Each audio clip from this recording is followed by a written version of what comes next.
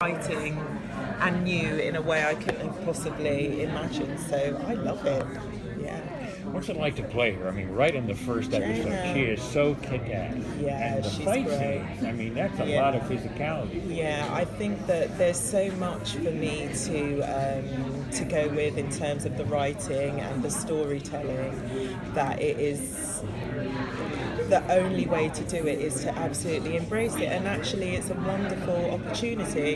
How often do we get to see a character like this? You know, she's a woman who's the leader of an army, she's a mother, she has so many responsibilities. She has the responsibility of protecting an entire city and also protecting the Zod legacy as well, and bringing up a daughter who she herself is going to protect that legacy. So for me, I love it because I get to play a really strong woman who is a rounded character who faces challenges. That was great. Yeah. Jaina went through this beautiful arc of duty versus family. Yeah. And by the end, it's kind of shattered. Yeah. How is that going to continue into season 2? Yeah, I think that in season 1 we've seen Jaina make decisions that have changed her, and I think we're going to see more of that in season 2. She's going to have to build herself up from what's happened, so she's going to have to make a choice about what she stands for and what she believes in now, because before she believed in honour, her daughter's life was at stake, and she then had to believe in family and actually love.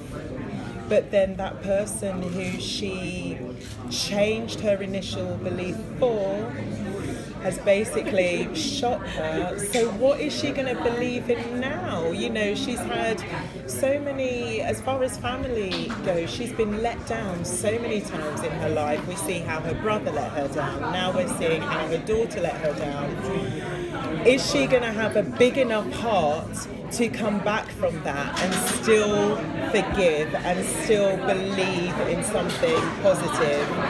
Or is it going to eat her up? What is it going to do to her? Is it going to make her a lover or a hater? I mean, I don't want to be so simplistic as that, but she's got to build herself up with all of those scars now. She's got more scars, and the latest one hurts the most because that's her child. Where would you? One more question. Yeah. No, you go. Oh, I was just going to say, do you think the brother can fill that void now that he's gone? I think a child's love is completely different to a brother's love, for one. And I think that in a way she can seek forgiveness through her brother. Maybe forgiving her brother is in some ways a step towards forgiving Lyta. And I think Jaina needs love in some way. Everyone needs love, don't they? And she doesn't receive a lot on Candor, does she? You know, who loves Jaina in Candor? And the one love she had was her daughter, but her actions suggest that she didn't love her. So how's that to be an unloved person?